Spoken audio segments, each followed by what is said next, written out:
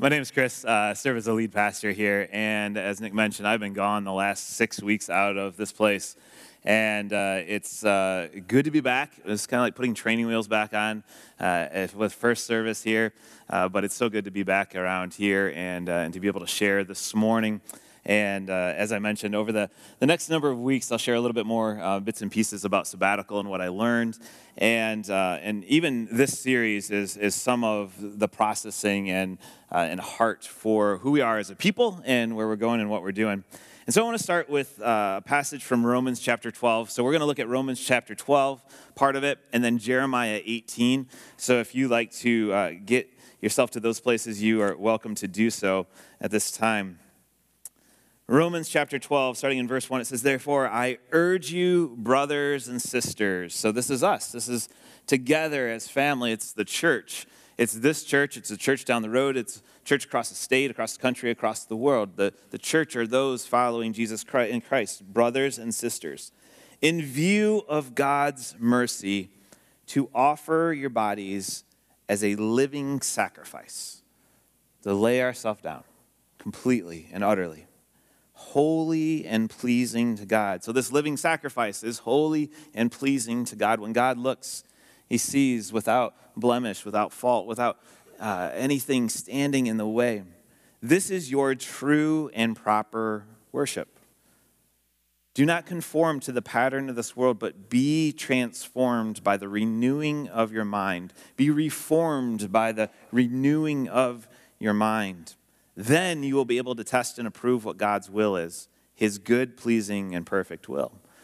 I love so many things about this passage, but especially that last part, because we desire to know the will of God. At least I do, and I think many of you desire to know the will of God. You're asking that question in prayers, and as you're processing, making decisions, God, what is it that you desire for my life? And I love that in this passage of Romans, we can know the will of God. It's not this thing that's too far out there or absent or just impossible to know. We can know the will of God. But it's by this transformation, this reforming of the mind, then we can say, all right, let's try this. Let's test this. Let's see what God is doing in this as we draw near to him, what his good and pleasing and perfect will is. We can know these things. So as a church and as individuals who make up the church, we can know his will. Now, this is Labor Day weekend, and it's a holiday set aside to honor those who labor and labor movement and many different things that were first celebrated in 1882. And then 12 years later, it was established as a federal holiday. In the 80s and 90s, meaning the 1980s and the 1990s, my parents took advantage of this weekend and this day for us to labor at home, whether it be sealing a driveway or pulling out shrubs or whatever it is. They wanted us to labor. And so I have memories of this labor throughout the years that way as well. But we pause, and you may have plans tomorrow in many different ways, but it is this pause to think about the work that has been done around us and in our country. And even the roots of where this came from is extremely interesting. But recently, my daughter Aubrey and I were in Detroit for 2 days, and we just went around the city known for the automobile industry, and we drove by the Ford Paquette plant where the first Model T was mass produced.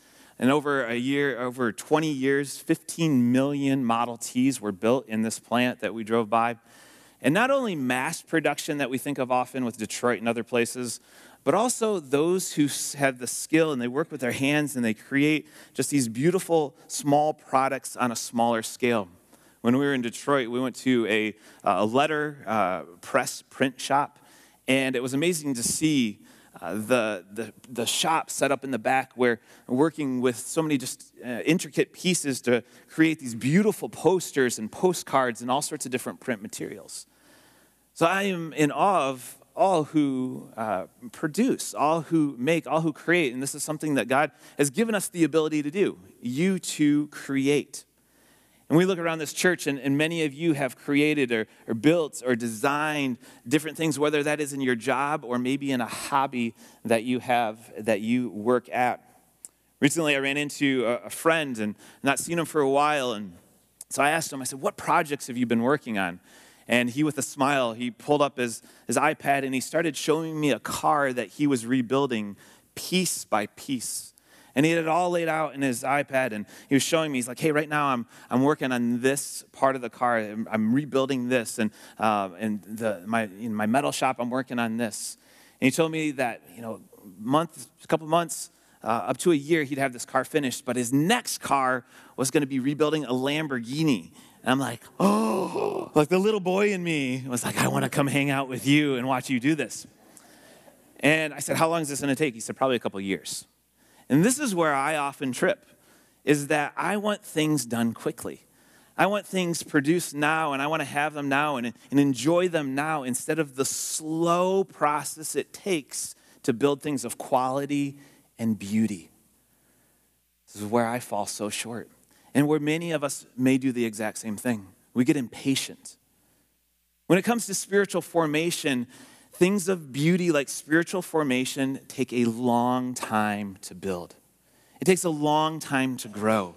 And so often we just want to jump ahead and be like, I am fully formed. I am like Jesus. I've just got it all together. Sin is not an issue. I'm filled with joy. I'm filled with life. I am just filled with peace and patience. But that's not the real human experience. We have these moments where it feels like that, and then something hits, and it's this valley. But that valley is part of the spiritual formation, the development, the reformation that takes as we walk with Jesus. And we need to be patient. Because guess what? God is patient with you, and God is patient with me. God is a God of love, of mercy, of grace, that is patient with us in our development. And he calls us to, as in Romans, is that we would offer our bodies as a living sacrifice. That we wouldn't conform to the patterns of the world, which is quick and now and just whatever the pleasure is. That we would have this slow forming, this transformation of renewing of mind, then which leads into action. That we would be patient with ourselves as God is patient with us. Now this formation, Paul talked about this when he wrote to the church at Philippi. He said this, he said, he who began a good work in you, I want you to hear this, church. He who began a good work in you will carry it on to what? That's not today. Well, I mean, it could be, but hopefully not. Until the day of Christ Jesus. God is working. If you have breath, God is working in you and through you and forming you and desiring for you to develop. And in view of God's mercy, this kindness and compassion, we offer ourselves and say, God, develop. God, work in me. I want to be a part. I want to grow in the grace and knowledge of our Lord and Savior, Jesus Christ.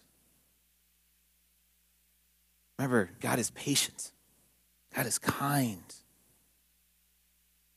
Now, as we walk into this series, we're the church. We're going to look at 3 different words that if you've been around this church for any number of weeks, you may have heard how we talk about wanting to be a church who develops. We want to be a church that serves, and we want to be a church that reaches people for Jesus.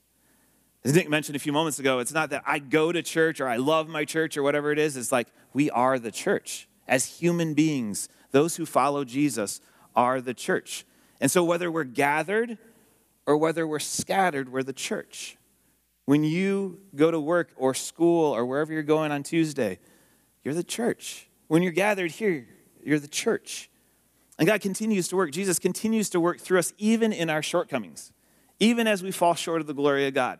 Even as you look at that area in your life, God is working in you and wants to form and develop you, and you are not too far gone. This is the call to the church. Don't be conformed by the pattern of this world, but be transformed, reformed by the renewing of our mind. See, in this renewing of the mind, something happens when we're not conformed to the pattern, when we really set ourselves out there and we say, all right, Jesus, here's my life. Do what you wish. Take it, mold it, form it. Something happens. And what that is that sin starts to rise to the surface. And what we can do would be like, nope. We're like, we'll deal with that some other time. But when we continue to be transformed or reformed, he's going to draw this to our attention. What is this area, this pattern, this sin, this whatever it is? It's going to come to the top and come to the top when we're saying, Holy Spirit, do a work in us. When we start to push the voice of the Holy Spirit aside, we're not going to hear that so much. But we, as followers of Jesus who are being transformed, developing, need to be sensitive to the Holy Spirit and confess quickly because God knows, and he's a God of mercy. He's a God of love. He's saying, come to me. Whatever you're carrying, whatever that is, whatever you're trying to hide, come to me, all you who are weary and burdened, and I'll give you rest. And we need to be quick to repent, to turn, to grieve, to mourn the sin, and be formed into his likeness. See, this is what it means to be a disciple. And to be a disciple is one who follows Jesus. We so often just say, well, I'm a Christian, and then we can think about how disciples are like super Christians. They're the ones who just pray all the time and read the word all the time, and they're somehow joyful all the time. Those are the disciples. But rather, this is what Dallas Willard wrote. The word disciple occurs 269 times in the New Testament. The word Christian is found 3 times and was first introduced to refer precisely to the disciples of Jesus. The New Testament is a book about disciples, by disciples, and for disciples of Jesus Christ. If we follow Jesus, we're a disciple. If we claim to know him as our Lord and Savior, we're a disciple. And the word is written to us for us to develop and serve and reach, which are all active words. So how I think, what I say, what I do, these are all formative realities of what God is doing in me and what I'm allowing to be done. As Paul said in Romans, you will be able to test and approve what God's will is, his good, pleasing, and perfect will. So formation comes in 2 ways. One, you have absolutely nothing to do with. Nothing. It was not your choice whatsoever. And the first part of formation is that you were formed. Psalms 139 said this, I praise you because I am fearfully and wonderfully made. Your works, God, are wonderful, and I know that full well. Your eyes, verse 16, saw my unformed body. All these days ordained for me were written in your book before one of them even came to be. The psalmist is saying, hey, you knew me when I was conceived. You knew me, and you had plans, and you have plans for me. I am fearfully and wonderfully made. The psalmist talks about this. Jeremiah talks about this. Isaiah talks about it. Paul in Galatians talks about God knowing us in the womb before we were even born. This is why every human life is important and has value, is that you were formed and there's plans and purpose for you, the people around you in the world, people all around us. So you were formed. And the second part is this, is that you are being formed. This is where you participate. This is where I participate. Again, if you're hearing these words, God has a plan for you, a purpose for you. He's working in you and through you. And he desires to continue to form you and shape you for you to know his will. Let's turn to Jeremiah chapter 18. It's where we're going to spend our time here out. Jeremiah chapter 18. Jeremiah was a prophet, and he ministered for about 40 years beginning in 627 BC. Jeremiah had a tough job, just like every other prophet. The Israelites entered into a covenant with God long before Jeremiah. God said, hey, if you follow in these ways, I'm going to bless you. If you don't, then there's going to be trouble that's going to come out of this. And this is really what we teach our children, right? Is that, hey, follow in these ways, and we want you to succeed. But you need to stay away from these things because there's trouble behind this. And so what Jeremiah would do is would go and say, hey, Israelites, people, you've sinned again. Remember that covenant? Yeah, you're not walking in that. But I want you to know that we serve a patient God. And I love Jeremiah because his heart comes across. Some prophets are just right to the point. Jeremiah pleads in this, and you see his heart come out. And Jeremiah talks about, hey, you remember when the Assyrians were coming to attack us and God held them back? That was his patience. Remember when the Egyptians came and they were ready to attack us and God held them back? That was his patience. I want to point out the Babylonians. They're really close here. And yes, God has been patient. In fact, he's been patient for 900 years. I mean, parents, like 9 seconds worth of patience is a victory sometimes, right? God for 900 years has been patient, showing his grace and his mercy. And Jeremiah's like, yes, that's true. But remember, God is a God of justice. God is warning you. So when Jeremiah warned them, the Israelites did not humble themselves. They did not repent. They continued to disregard the warning. I mean, God has been patient. He's going to be patient again. And Jeremiah pleads. And so what the Lord does is what we see here in Jeremiah 18, verse 1. This is the word that came to Jeremiah from the Lord. Go down to the potter's house, and there I will give you my message. So I went down to the potter's house, and I saw him working at the wheel. But the pot he was shaping from the clay was marred. So it was spoiled or ruined or polluted. A lot of these different words can be used. In his hands. So the potter formed it into another pot, shaping it as seemed best to him. So in Isaiah, another prophet, he talks about how God is the potter and we're the clay, and that God is constantly working. So again, we have this imagery that God is using of a potter and clay. I want to point out something here, is that the potter notices this marring in this pot that he's working with. Something that I love is that the potter didn't take the clay and go, nope, too bad, and grab something different. The potter saw the marring and he started forming it into another pot. He was working with something. He's like, there's something here that just won't work out. And so we're going to start again and we're going to start working on this to bring about the beauty, the design, the plan, the purpose out of this pot. And there's times in our life, just like God was warning Israel, that there's a remolding that goes on. We've been building and working in something and there's this marring that goes on. Whether that's something that we refuse to address or God wants to work through or whatever that is he says, all right, there's some reshaping that's going on. I want to carry out this plan and this purpose for you. In Ephesians, Paul says, we are God's handiwork, his masterpiece, his work of art, created in Christ Jesus to do good works. So again, if you know Jesus, we've been created to do these good works. He's got a plan prepared in advance for us. And God is working, shaping us, trying to continue to form us. And I think of that clay that God is working.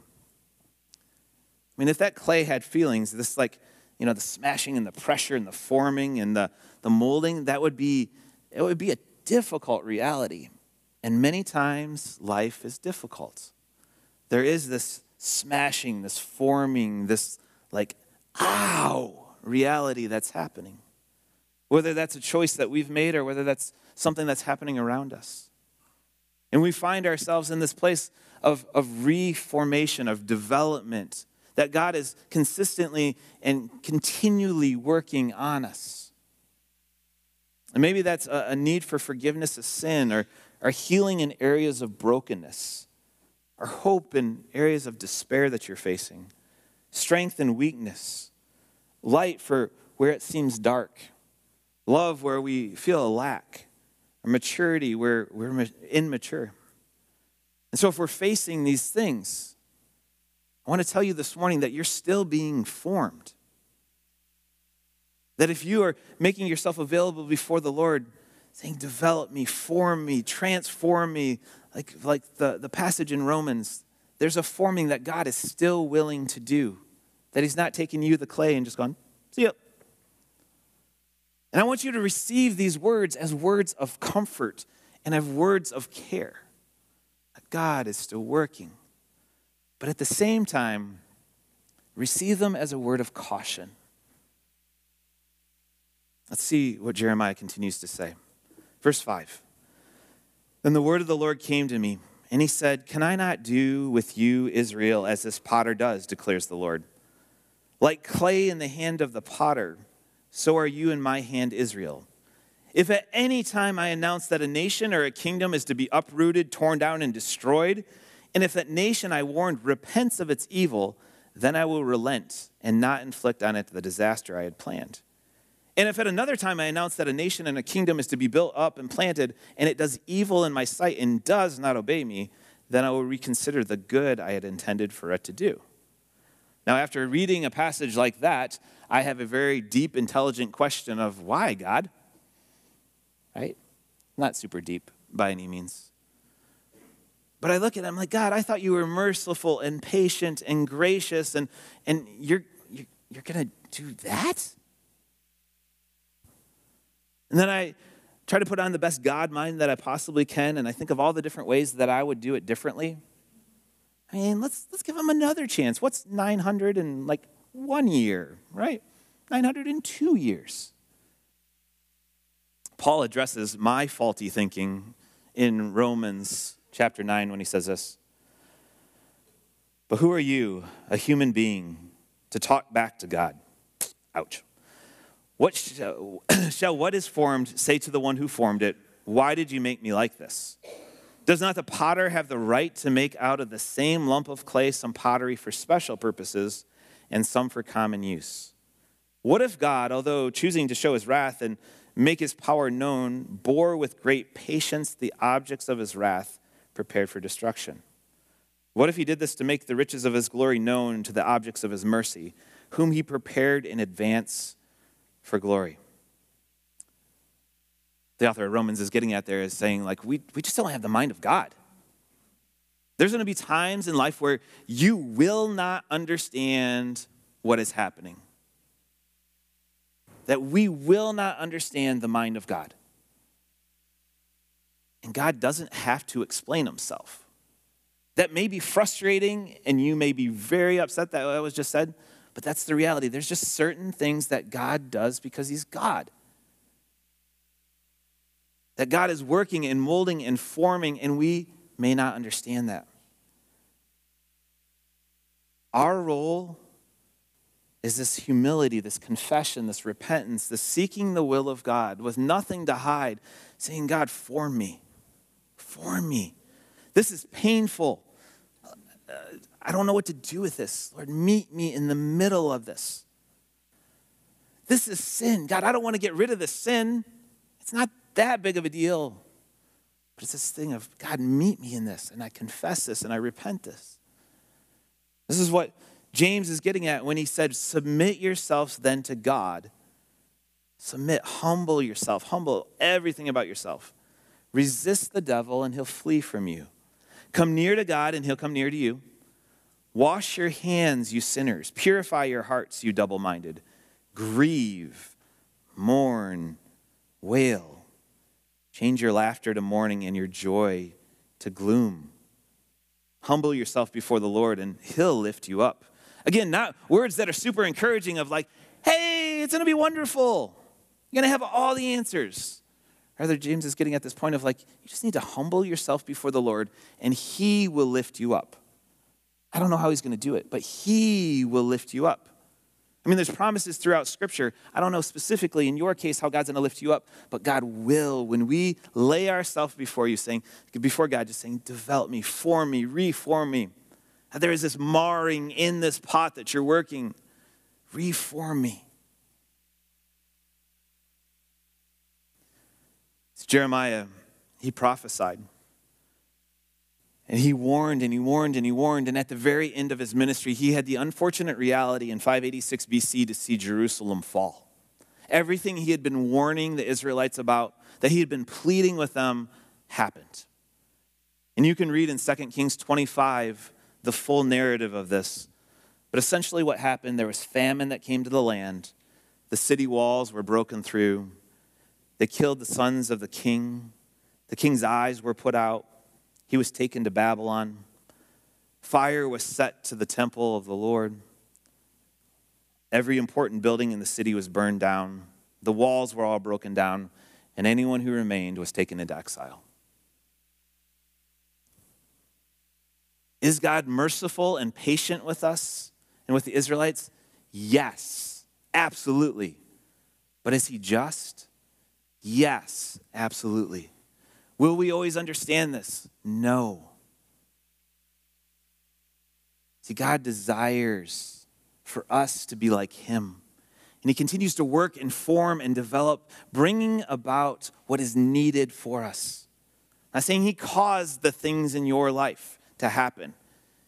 He's not some cruel tyrant of like, this thing happened. But he uses these situations.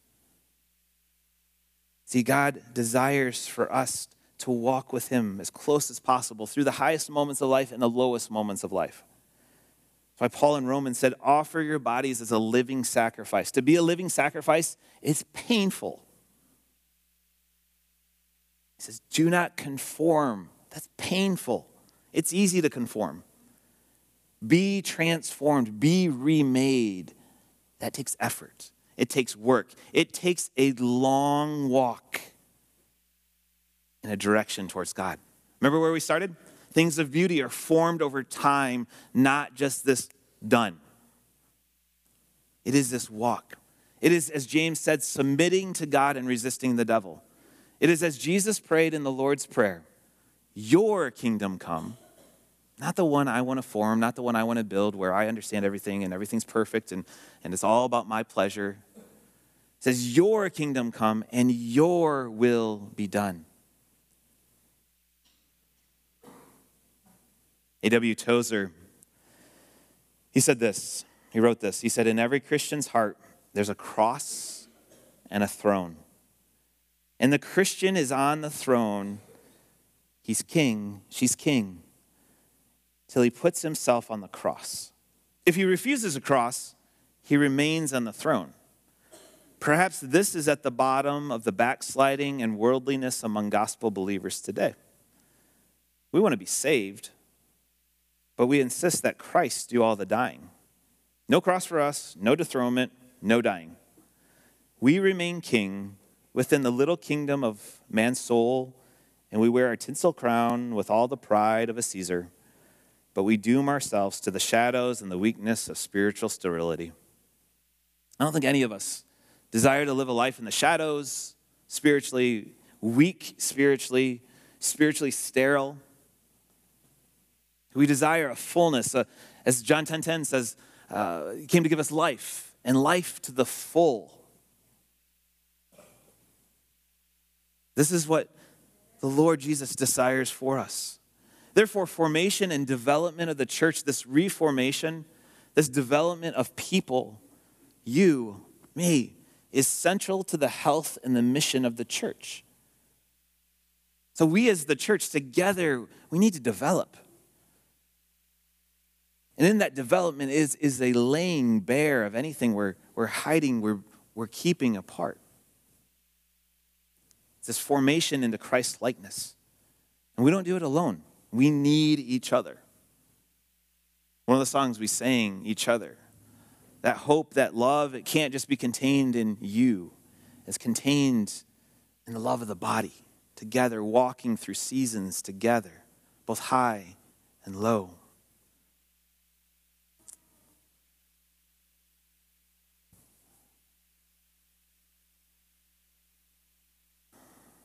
As we walk into this week ahead of us, this Labor Day, tomorrow, as we come out of this Labor Day weekend, I want to encourage us to be people who, as we think about labor, we think about the work that the Lord desires to do in us.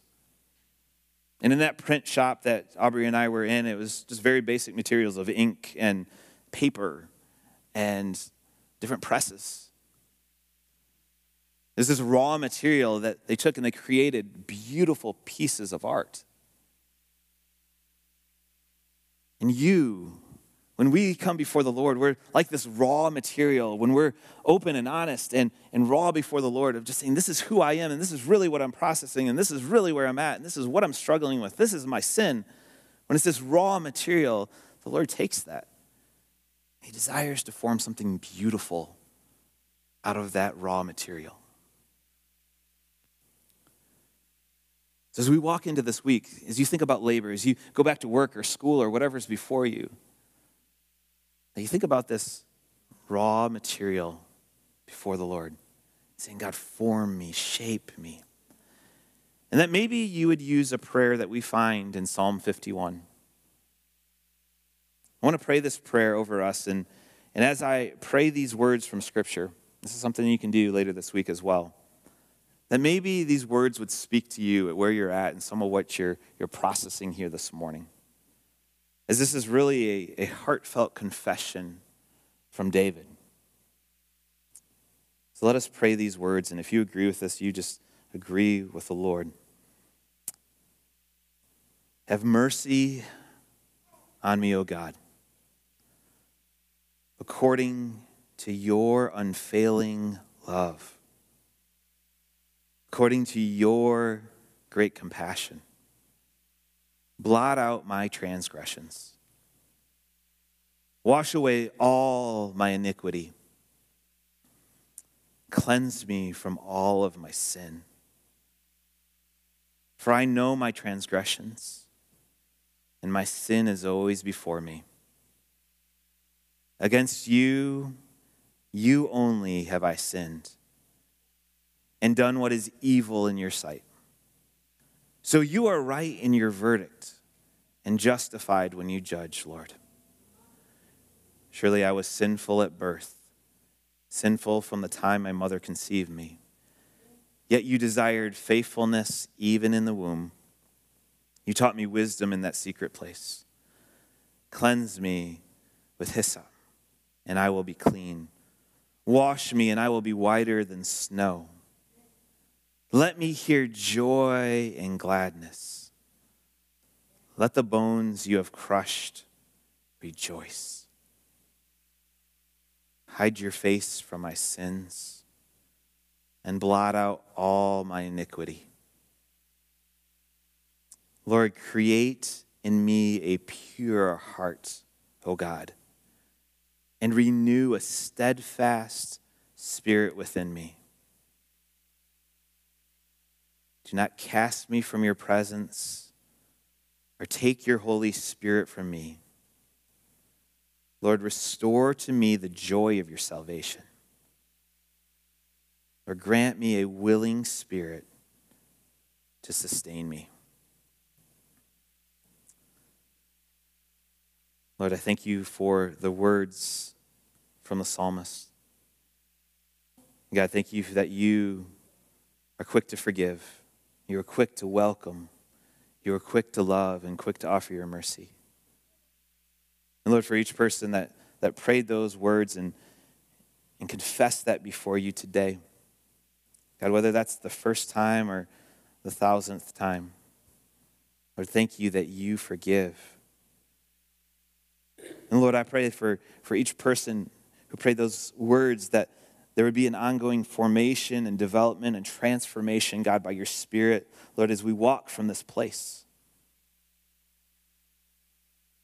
Lord, that we would know you and know your heart and know your will. Lord, thank you for the promise that we can know your will. And so, Lord, may we walk in your way. Lord, we're thankful for your forgiveness and love. We pray this in Jesus' strong, powerful, and loving name. Amen. One of the beautiful opportunities we have as followers of Jesus is something that Jesus set forth long ago. And it's gathering together around a table. And as part of our togetherness, as we develop together, we receive the Lord's Supper together. And this is a meal that Jesus set forth to remind us of what Jesus was about to do on the cross when he first shared it with his disciples. He offered bread, and it was his broken body. He offered wine, and it was his shed blood. And so today, as we take the bread and we take the juice, that we would be reminded of the sacrifice that Jesus made for us, that he atoned, he paid for your sin, my sin on the cross. What we just talked about is what Jesus did long ago, desiring that relationship with you. And so at FBC, we have open communion, which means if you know Jesus Christ as your Lord and Savior, you're welcome to receive communion.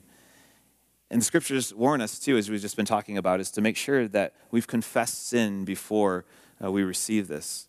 That just, again, that desire for the right relationship that the Lord has. And so today, as you come forward, in the gold trays, there is both the bread and the juice. It's double stacked. The bread is at the bottom. And there's also some sealed cups up here if you prefer the sealed cups. And so as you come, we invite you to come and take that and return to your seat with the elements. And then together, as a body, we will take both the bread and the juice.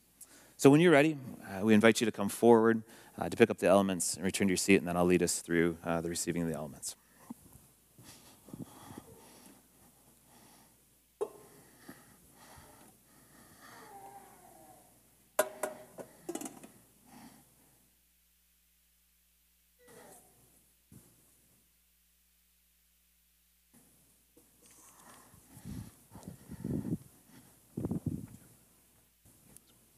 Thank you. Thank you.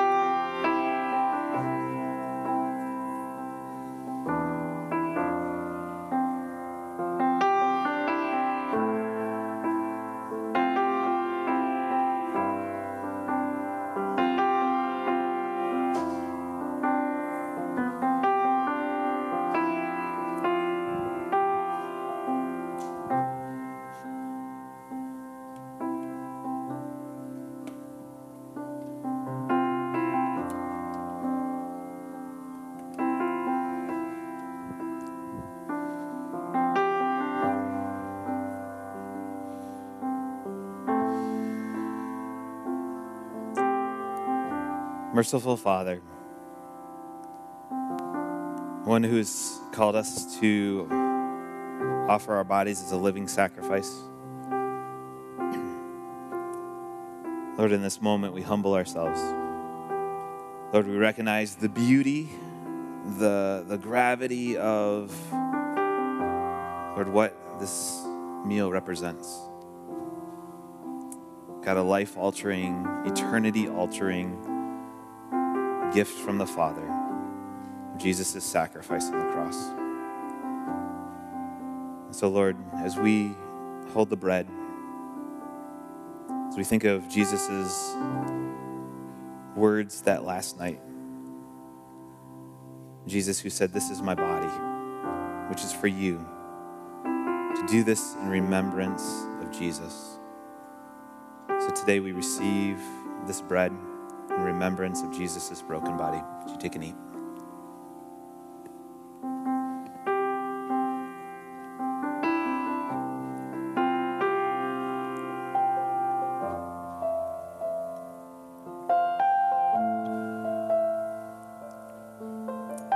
Jesus, after supper, he took the cup. And he said, "This cup is the new covenant in my blood. Do this whenever you drink it in remembrance of him." Would you take and drink?